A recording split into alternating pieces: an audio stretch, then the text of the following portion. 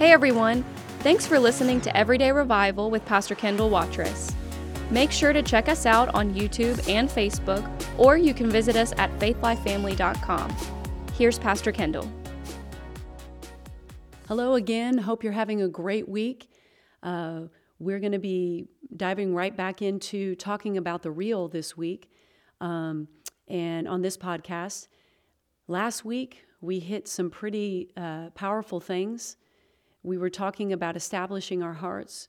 We were talking about contending for the faith. We were talking about standing firm in faith and then clinging to that which is good. And that's what we left off on in Romans 12, 9 through 11 in the Amplified.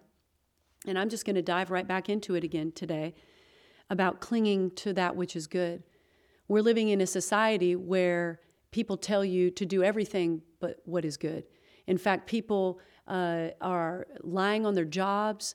They're lazy in everyday things. The work ethic has gone down the tubes.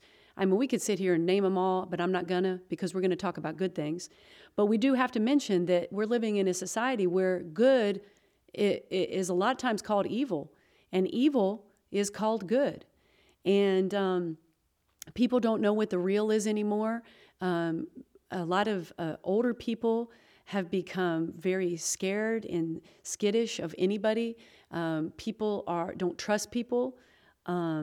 There's a lot of mistrust out there because people are they're so just full of themselves, and they lie and they cheat and they steal.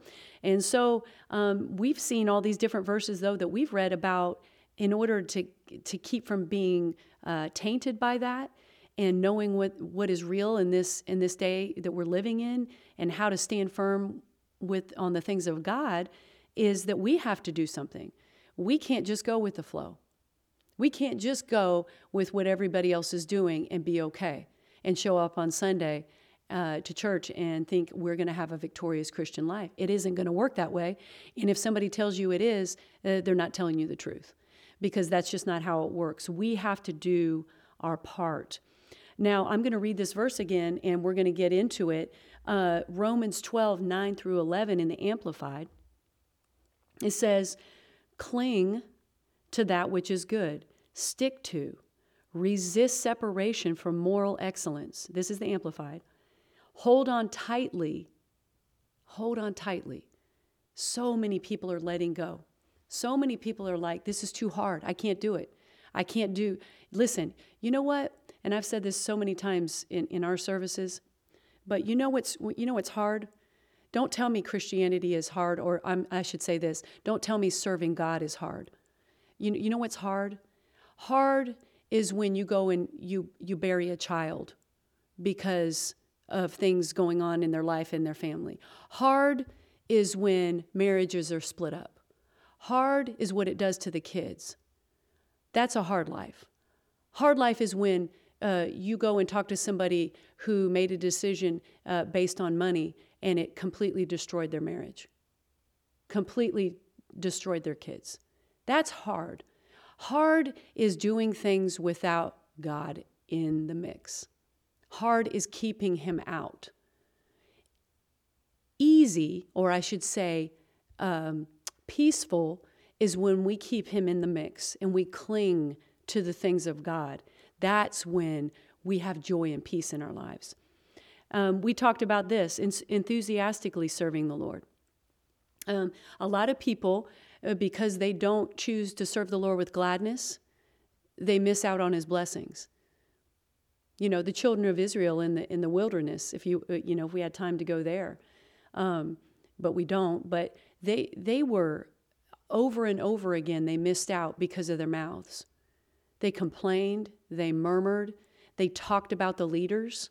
You know, and remember that one portion of scripture over there where they talked about the leaders and Moses and them, and they talked about Moses being the leader and complained against him, and it said the ground opened up and it swallowed them whole, swallowed them up. Wow, that's pretty powerful, man. I mean, we'd have a lot of people missing today if that was current today. but, the ground opening up and swallowing people that murmured and complained they do it about everything, And as Christians, we don't want that to be our testimony. We don't want to be the ones sitting in the break room at work talking about our bosses, complaining and murmuring and complain. That's why so many people that aren't Christians look at Christians and think, I don't want to be like that, because that's exactly what everybody else does. And I don't need what they have because they don't have anything I need. You see what I'm saying? So, enthusiastically serving the Lord, not complaining and murmuring against His plan and what He wants for your life, not complaining against your job and your spouse and your kids and just life in general, having thankfulness and gratefulness in your mouth. Totally different subject, but just easy to put in there right now. The Message Bible says, don't burn out. Keep yourselves fueled and aflame. Notice it says, keep yourselves. Notice it says, keep yourselves. I'm repeating myself. I know what I'm doing. Keep yourselves fueled. Well, it's just hard. It's really hard, Pastor Kendall, because, life has just gotten so difficult and I've just got so many things with my kids and I just can't balance them all. Exactly, right? You're not keeping yourself fueled. When you know that's going on in your life, listen, I did it. I was a taxi cab. I drove 30 minutes back and forth to school with my kids, multiple times a day. But you know what? In the car, I had on teaching. I had on praise and worship music. I kept myself full. Why, yay me? No, I just knew that if I didn't do that, I was gonna be a miserable person.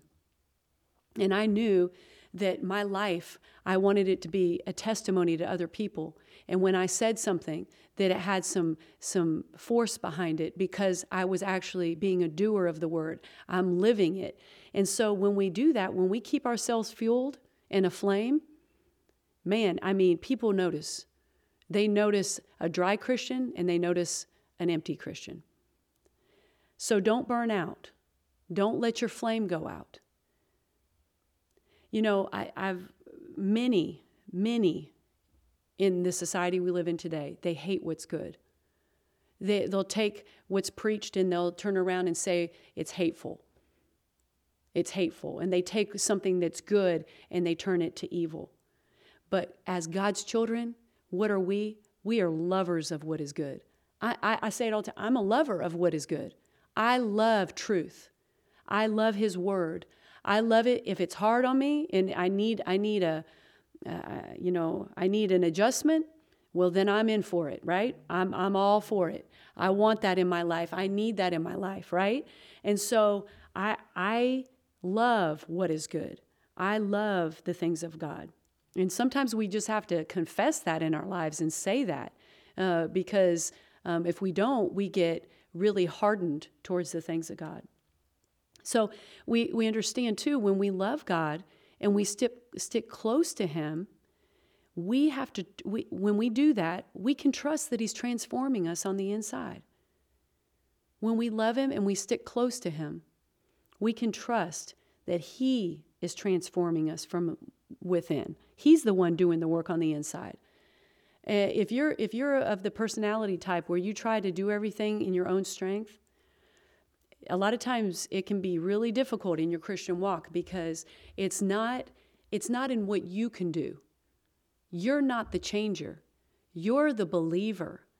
We're called to believe God, and He's the performer. He's the one who's going to do the changing on the inside of us.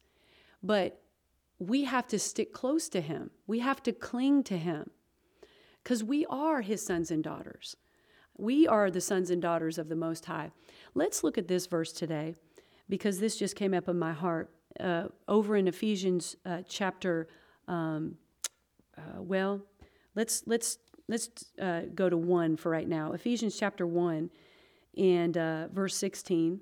Of course, this is a prayer in the book of Ephesians here by Paul. It says in 16, do not cease to give thanks for you, making mention of you in my prayers. And here's the prayer. That the God of our Lord Jesus Christ, the Father of glory, may give unto you the spirit of wisdom and revelation in the knowledge of him, and that the eyes of your understanding would be enlightened, or I think the Amplified says flooded with light. So the eyes of your understanding, in other words, on the inside, you're going to be flooded with light. And that you might know what is the hope of his calling. I'm going to stop there for a second. Why am I bringing this verse up? Because so many of us are looking for an answer. We're looking, even we might have become disillusioned. Maybe you're sitting there listening thinking, I've just become disillusioned with the whole everything about God, and I've just become confused, and I'm disillusioned, and hard things have happened in my life, and I don't understand them. Well, I'm telling you, today you're hearing this. He wants you to know what's real. He wants you to know that he is real, and that all the other confusion and all the other things that you're dealing with, that's really from the enemy. He's the deceiver. He's the confuser, right? He wants to come in and make you second guess the things of God. But really, you know in your heart that he is truth. You really know that. You just have had circumstances get in the way. But if you read this verse right here, he said that he wants the eyes of your understanding flooded with light. He wants you to know what is the hope of his calling. He wants you to know what's real. He wants you to have direction in your life. And so this prayer here is so powerful. On the inside, he's even saying that, we would think of physical eyes, but these are spiritual eyes. In other words, on the inside, I'm going to have a knowing. I'm going to have an understanding of the things that he wants me to do. The light's going to go on. I don't know if you've ever had small kids and you wake up in the middle of the night to walk through the living room and you stepped on one of their toys. And because there was no light on, you bumped up against something or you stepped on something pointy and it hurt, right? When there's no light, there's room for bumping into things we shouldn't bump into and getting hurt, right? But he's saying here, I want to flood you with light. I want you to understand that you're guided by me from the inside. Now, I'm taking this kind of side journey here because I'm just feeling like some of you out there are dealing with that you don't know. You're like, I've made so many wrong decisions. I don't think God could ever forgive me. Yes, he does. And he will. But, in these previous verses that I've read, you've got to turn back around and say, God, I've messed up. I've made some decisions on my own. I've made some choices on my own that have got me in a bad position.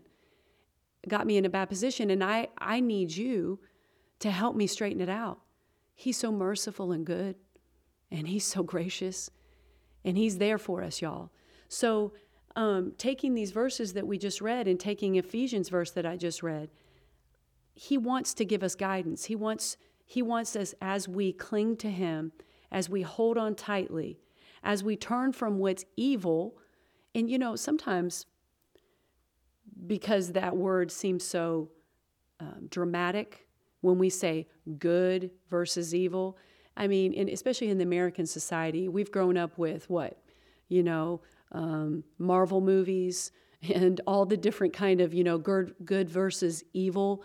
And so we think of it in that terms, but it is black and white like that. But sometimes we slough it off and think, oh, that's not an evil thought. That's just, that's really not that bad. But really, in essence, if we don't deal with those things, if we don't deal with those thoughts, if we don't deal with those longings on the inside for something else, we will slip away. We will go backwards. We will stay in neutral, I should say, right? It's kind of like counterfeit money. And I did this object kind of lesson thing for our church. You have, a piece of counterfeit, like a $20 bill or a $100 bill.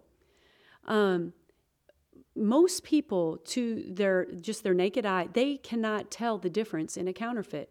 I've been in grocery stores or something before where somebody will give them 100 and they have a certain marker that marks it and it shows up whether it's real or not. Because many people put counterfeit money into circulation, of course, which is a felony. But counterfeit money is recognized, I think, from what I've read, they have blurry borders or lines, but you have to really look close at them.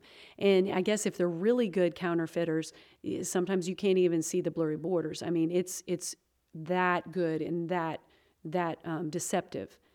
So a counterfeit, and in talking about being led on the inside and talking about clinging to that which is good, a counterfeit comes in, the enemy brings in something that looks so close to the real.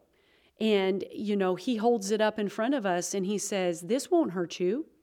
This is awesome. This is great. You got to try this. And so what happens is, because we didn't discern, we weren't close enough, we weren't in communion and close enough to God in spending time with Him, we couldn't discern what was real or not. And so we got off track and we got taken by the counterfeit. And, again, if the counterfeit is noticed by the blurry borders or lines or even the marker that they do, we have to, when something is counterfeit, and it doesn't show up right in front of us and go, bling, bling, this is counterfeit, we should stay so close to God that we're asking Him on a constant basis, all right, should I do this? I'm always checking on the inside. Is this a good decision? Is this a good move? Do I want to do this? Is this real? Or am I just being led by extra money? Am I just being led by this smells, looks, tastes, sounds good? Am I being led by my senses? Or am I being led by you? And so really, the thread through this is, are we being led by the Spirit of God on the inside? Remember in our previous podcast, we read that verse, for as many as are led by the Spirit of God, they are the sons of God or the daughters of God. So I'm led by His Spirit. I'm a child. I'm a son or a daughter of God. And so we don't want to be led by the counterfeit. We don't want to be taken, by these things. Listen, discernment to know what is real in this day when everything is shaking is crucial. It's vital. We have to have discernment. We have to know what is real and what's out there. And then I should say this. I keep saying to know what is the real. Notice I'm not just harping on what is not real, even though there's a lot of things that aren't real. When we know what is real, and they say this about people that know counterfeit money, they're not really studying necessarily the blurry borders or the lines on the counterfeit money or the things that the counterfeiters are trying to do. They're getting those people to study the real. They get those counterfeit agents, the ones who detect the counterfeit money, and their job is they study the real so much that when anything counterfeit shows up, they know it's counterfeit. They're not putting all of their attention on the counterfeit. So I'm not here today to point out all the bad, yucky things, even though we're going to get into 2 Timothy 3, and we're going to talk about that. But I'm getting you to see the more that we major on the real. What is the real? His truth, His word, His words, all which are His word. We're clinging to that which is good. We're contending for the faith. We're standing firm. We're establishing our hearts. Then once we're doing that, then when counterfeit shows up, we never have to ask our friends or go on Snapchat or go on Instagram or go on any social media and ask anybody. We know on the inside what the counterfeit is. Now, it's still our choice whether we choose the right thing or not. See, because even when we know, a lot of times it pops up, don't go that way. don't make that decision, don't do that. And we're like, I really want that. I really want to marry that person. Oh, I really want that person. They look good. When we make those decisions and go against what we know, that's our decision. God's not going to make us do anything. But what I'm trying to get you to see is that counterfeit, that person that looks at the real and they study it. In other words, I'm looking at the real every day. I'm getting up in the morning. I'm in His Word. I'm staying close to Him. I'm clinging to that which is good. And it makes me happy. It makes me full of joy. He makes me happy. He makes me full of joy. Why? Because I know He's leading me from the inside out. I know that guide is on the inside, and I'm not going to misstep because I'm in step with Him. I'm walking every day. I have discernment. I know what is real. I know what's not real. And it's keeping me grounded and steady in Him. Wow, these are great things. And we're going to get more into this in our next podcast. So if you want any of these verses, again, go back over this podcast. Go back over these verses. Write them down. Get into the Word of God for yourself, and He'll speak to your heart. It was great being with you again. Hope you have a great week. And remember, everyday revival for you.